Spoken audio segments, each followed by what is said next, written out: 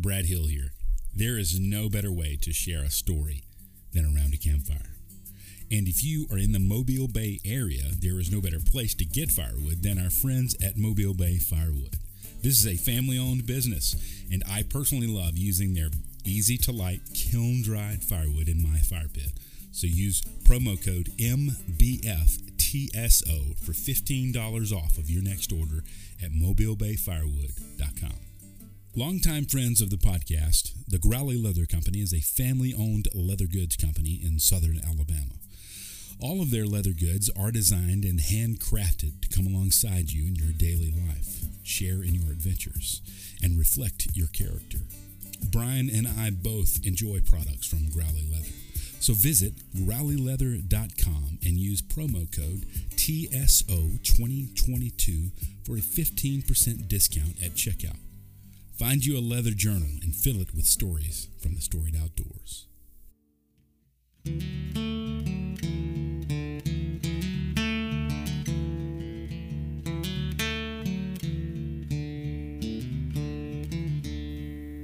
This is the Storied Outdoors, a podcast somewhere between Lewis and Tolkien and Lewis and Clark, finding clarity in the stories we tell and the adventures that shape us.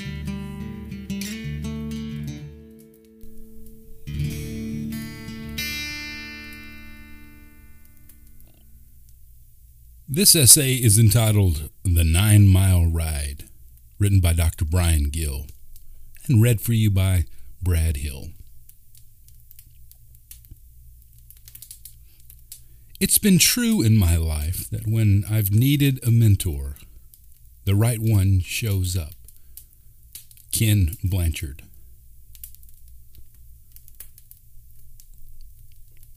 The streets were dark that early April morning. The aroma from a nearby bakery was beginning to waft down the alleyway as the only sound we could hear was the wind whooshing past our ears.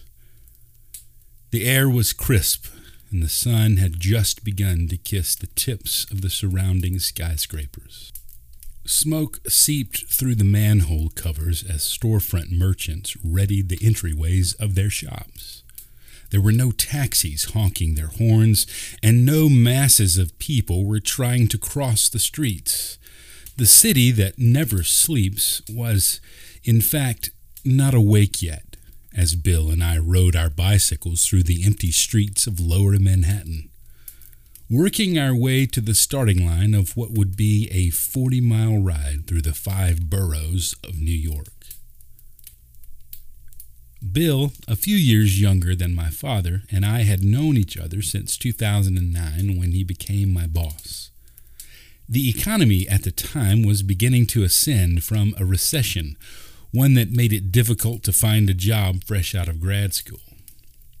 After sending out countless resumes and job applications to no avail, Bill was the only person to offer me a job. So my wife and I and our 1-year-old yellow lab named Roscoe packed up our belongings and moved to an apartment near the banks of the Mississippi River in Memphis, Tennessee.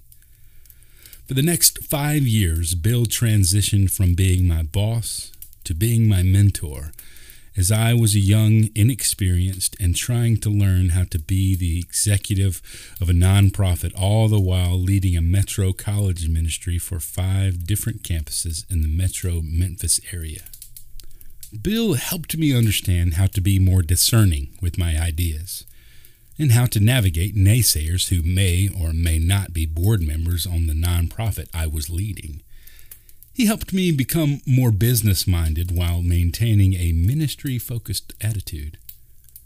All of these things I needed in my life, and all of which I was not taught as a kid. My father, a hard-working, blue-collar man, didn't pass along these bits of knowledge, but I feel that is why God put a man like Bill in my life, to teach me the things that my dad couldn't. There are other men in my life who have filled in the gaps where my dad's knowledge and experience reached its limits. Men such as Chris Wilkinson, my former youth minister and now friend and fellow commiserator of Auburn football. Rodney Noblet, the man who taught me everything I know about woodworking. James Sled, the reason I am a hobbyist photographer. Mike Nuss, the man who taught me to be a better man and preacher. Dr. Robert Smith Jr., who called me Dr. Gill long before I realized that attaining that title was even a remote possibility. The late Dr. Calvin Miller, who instilled the love of writing and introduced me to the works of C.S. Lewis, and who wrote in his memoir, Bryan Gill, a talented writer still looking for a publisher to recognize his gift. And the man who will always be a few steps ahead of me in every way, Andy Blanks, who brought Dr. Miller's words to fruition by publishing my first book many years ago. Others include Tommy Gaither, Terry Spence, Dr. Jay Wolfe, Bryant Bush, and Richard Jones. Each of these men have mentored me throughout different phases of my life, and I'm grateful for each one of them and their influence along the way. There are many women who have taught me countless lessons along the way as well. Miss Carol, Miss Zorn, Miss George, Dr. Johns, and all of my former teachers, and I am grateful for them beyond measure. However, men specifically need other men from whom they can learn, men who they can trust in the face of success and failure. Every man needs to both follow the trails of old where great men have trod, as well as to blaze their own trail for future men to follow. Plato needed Socrates, Aristotle needed Plato, and Alexander the Great needed Aristotle. Gene Rhodes wrote in a 2015 article, The Chronicle of Evidence-Based Mentoring, entitled The Top 25 Mentoring Relationships in History, that behind every successful person, there's a mentor who helped them along the way. After reading her list of mentoring relationships, one begs the question, would Bill Gates be the successful businessman he is today without his mentor, Warren Buffett? Would Quincy Jones be the music legend he is without being mentored by Ray Charles? And would Henry David Thoreau be the influential writer he was had it not been for Ralph Waldo Emerson's influence as his mentor? One would argue that they would not. One mentoring relationship that Rhodes did not mention was that of C.S. Lewis and W.T. Kirkpatrick, known by the Lewises as the Great Knock. Kirkpatrick tutored C.S. Lewis and his brother Warnie Lewis, and he also taught their father years earlier. Under the tutelage of the Great Knock, Lewis was challenged and pushed beyond his own ability and found parts of himself that he didn't know existed. It's not far-fetched to claim that C.S. Lewis's ability to reason, oratate, and write works such as Mere Christianity exist as a result of the Great Knock's mentorship. The ride Bill and I took in New York began to take shape many years earlier, long before he and I ever met. It was 1980-something, and there was an upcoming bike-a-thon with our Cub Scout troop. I was eager to participate. However, there was only one problem. I didn't know how to ride a bike. I was one of the last of my friends to learn how to ride a bike. And because of my dad's work schedule, it took someone other than my father spending their Saturdays teaching me how to ride. My scout leader devoted several Saturdays to teaching me how to ride in the parking lot of the high school so I could participate with my friends in the bike-a-thon. Thus ensued my love of cycling. As a college student at Auburn University, I would park in the furthest spot away from my classes and ride my bike onto campus. Tom, Clint, Seth, and I thought we were much cooler than we were. On second thought, they were cool. I was just tagging along in my Walmart special, trying to look as cool as them riding on their nice bikes. Nonetheless, I was heartbroken when my beat-up bike was stolen one day during a final exam, one I probably had not prepared for. When Sarah and I lived in Memphis, we bought nice road bikes. Memphis is an excellent place to ride, and on more than one occasion I would ride with her to work some 20 miles away. The flat terrain, abundance of bike lanes, and rail-to-trail systems made Memphis a cyclist dream, not to mention the regular aroma of slow-cooked pork smacking you in the face as you pass the many barbecue restaurants along the way. Many nights, since we didn't have children at the time, Sarah and I would ride down the Riverwalk alongside the mighty Mississippi River at sunset. It was much easier to get in a quick 20-mile ride after work before the logistics of finding a babysitter became a reality. The love of extended bike rides was birthed along that Mississippi River. And in April of 2016, 2 years after Sarah and I had moved from Memphis to Birmingham, my co-host and longtime friend Brad Hill and I decided to ride Bo Bikes Bama, a 60-mile trek around Auburn, Alabama, to raise money for the governor's Emergency Relief Fund. Auburn is affectionately dubbed the loveliest village on the plains.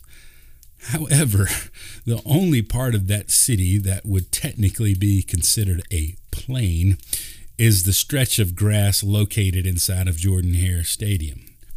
The rest of the city and surrounding area is a labyrinth of rolling hills.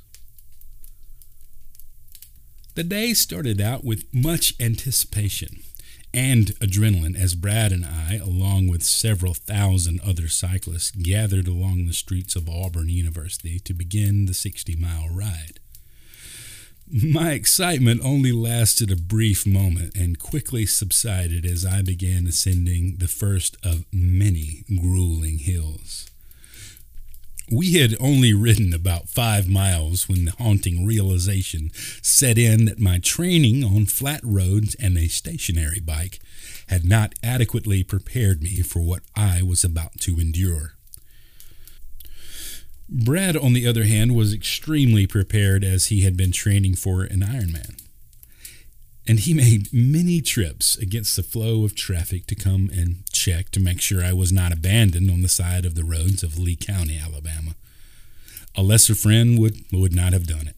But in all, Brad probably rode 70 miles in the duration of the 60-mile ride when his return trips to check on me are included in his mileage. Now at the finish line, Bo Jackson was signing autographs for the riders, something I was excited about. Having grown up in the 80s and the 90s, Bo Jackson was larger than life and one of my childhood heroes. Growing up, I had every baseball card of Bo Jackson, even the iconic Nike posters indicating that Bo knows. So as a man in my mid-30s, I wanted to meet him and get his autograph. However, I finished my bike ride at around the 6 or 7 hour mark, and by that time I took my bike to my car and changed shoes. Bo had finished signing for the event. I'm not going to lie, I was a little disappointed. Alas, I gave up my quest to get the signature of the greatest athlete of all time and found a restroom instead. As I exited the building where I'd made my pit stop before driving home, I couldn't believe my eyes. There was Bo Jackson, standing outside his car, surrounded by his family and friends. I approached his entourage and elbowed my way through the crowd close enough to tap him on the shoulder. Mr. Bo, I said, out of breath and nervous as if I were my 12-year-old self again. He turned around, and although I had only momentarily feared for my life, he was gracious to hear my plea. Mr. Bo, I continued, can I get your autograph on my race bib? You had stopped signing by the time I crossed the finish line.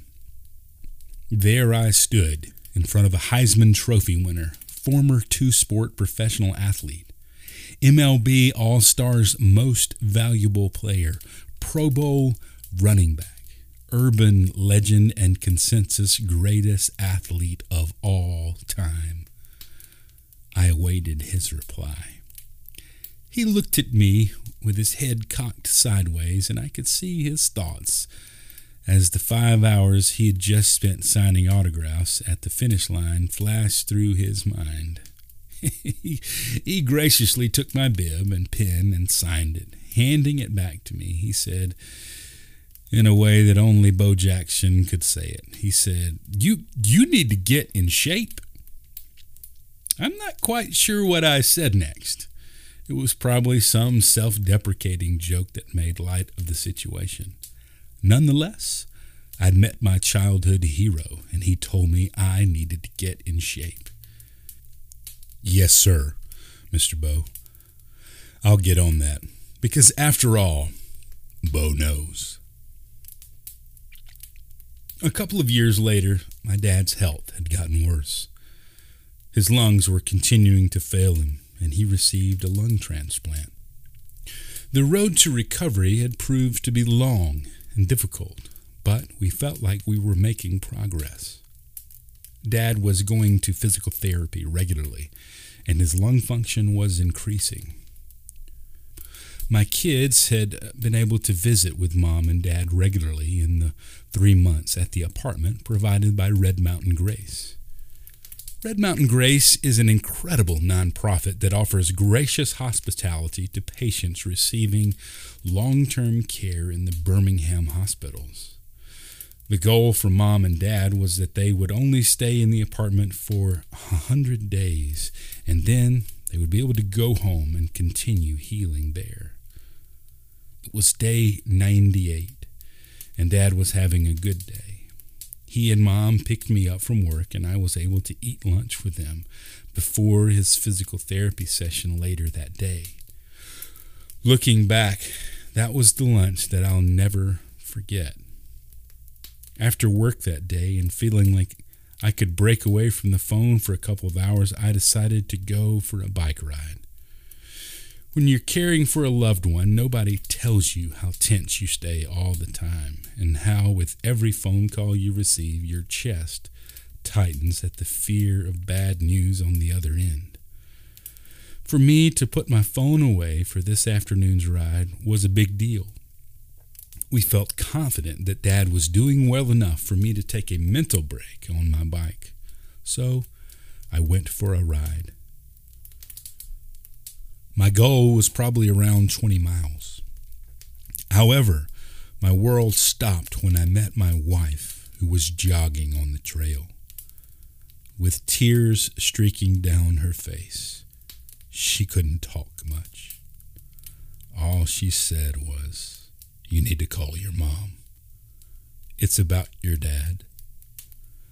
I didn't ask questions. I turned around immediately and rode as fast as I could back to my car. Missed calls and missed text messages filled the screen on my phone. I didn't need to call Mom to know what had happened. I knew in my heart that Dad was gone. Nevertheless, I called her, and in between sobs, I understood enough words to realize that my greatest fear had come true. My dad was dead, and all of a sudden, I felt lost and alone. The details of that night are forever etched into my mind, and too many to fit into the remaining pages of this essay. The sights, the sounds, the smells, the people who surrounded me with love and outpouring of kindness. I will never forget those things. That ride ended up being only 9 miles. Even now, every time I hit mile 9 on a bike ride, my chest still tightens a little. Cycling will forever be connected to my father, both in his life and in his death. In his life, by the way, he rode that old stationary bike for years to get into shape. It was something I admired about him as a kid, and something I tried to emulate as an adult. and in his death by receiving the news of his passing while on a ride, a 9-mile ride. The next year, to honor my dad's life and death, I organized a 60-mile ride as a fundraiser called Tour de Grace to benefit Red Mountain Grace, the wonderful people who were so kind to my family during our darkest hour. On the anniversary of his death, a solid group of about 20 riders or so rode the Chief Ladiga Trail in Anniston, Alabama. This trail is a 33-mile rail-to-trail paved road that connects to the 60-mile Silver Comet Trail in West Georgia, making the two combined trails the second longest paved trail in the United States. Yet another reason Alabama is such a unique state for the outdoors. Bill was not able to make the Tour de Grace ride, but it was shortly afterwards that we began riding regularly. Still living in Nashville, Bill travels a lot for his work, and many times we're able to meet at random places to ride. However, it never fails that when we ride, God's hand of favor is on us, and we have sunny weather and cool temperatures. It's become kind of a joke that regardless of the time of year, we only ride when it's sunny and 70 degrees. Since Dad's passing, we've ridden the Chief Ladiga several times.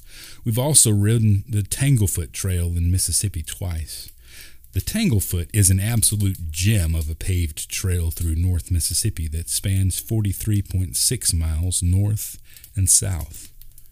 According to their website, this pristine paved trail allows you to travel down the path of the Chickasaws and Meriwether Lewis on the railroad built by William Faulkner's great-grandfather, Colonel William C. Faulkner. But as storied as this trail is, Bill and I have found a treasure of our own at around mile 25 in Algoma, Mississippi. When you pull into the tiny gas station with 2 pumps, you'll be greeted by a sweet bulldog-hound mix. Now, we're not sure of her name, but most people just call her Fat Dog. And the story goes that they found her one day and tried to give her away 3 times, but she just keeps coming back. They finish by saying, "I guess that makes her ours." Once you get past Fat Dog and make your way through the push door with the little bell on the handle, you begin to smell the aroma of freshly baked, made-from-scratch biscuits, fried ham, and bologna. The sweetest and most outgoing woman you've ever met will greet you. Her name is Miss Tabby, like the cat. She runs the place, and she will ask, "What can I fix you for your breakfast, hon?" To which there is only one right answer: a ham, egg, and cheese biscuit, ma'am. That biscuit has become an absolute treasure for Bill and me on the Tanglefoot. It's a little bit of a ride and a little bit of work to get to, but if you're willing to put in the 25 miles on the bike to get there, it's worth every minute.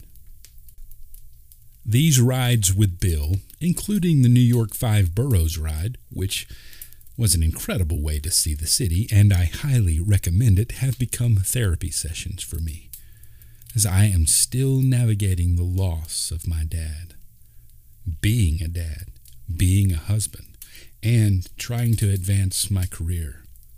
Whether Bill knows it or not, he's been able to fill a big gap that was left in my life that day my dad died.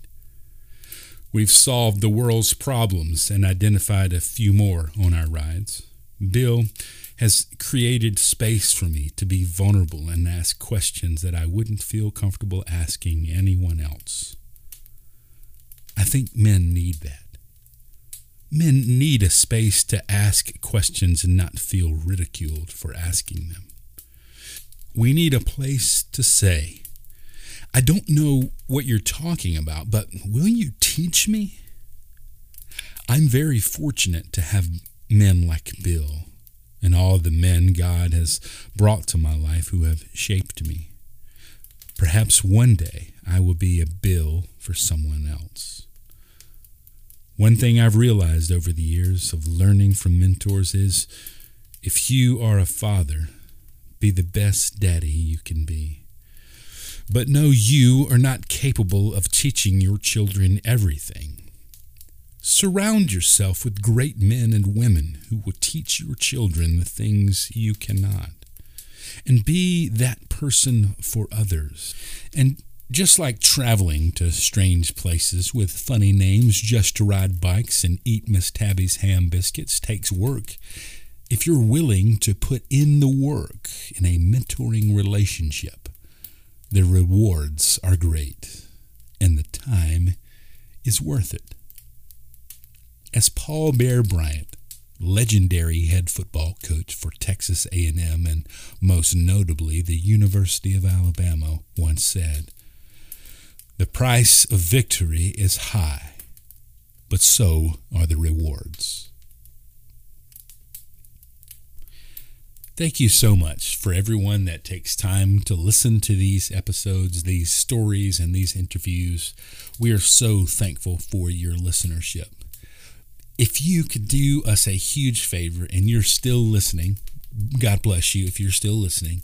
If you could do us a huge favor, if you haven't taken time to leave us a rating on Spotify, which you can do now, you can leave us a star rating. If you would leave us a rating on Spotify, or if you're an iTunes listener, take some time to write us a review. It would be a huge blessing to the work that we're trying to do and share with people all around. So if you would go on iTunes and leave us a written review and a rating, man, it would be a huge blessing to us. It just makes it easier for people to find us, and when they do find us, they can see those ratings, and it encourages people to engage in these stories. So if you're enjoying yourself, listening to these stories and being encouraged, take some time to leave us a review. It would be a huge blessing.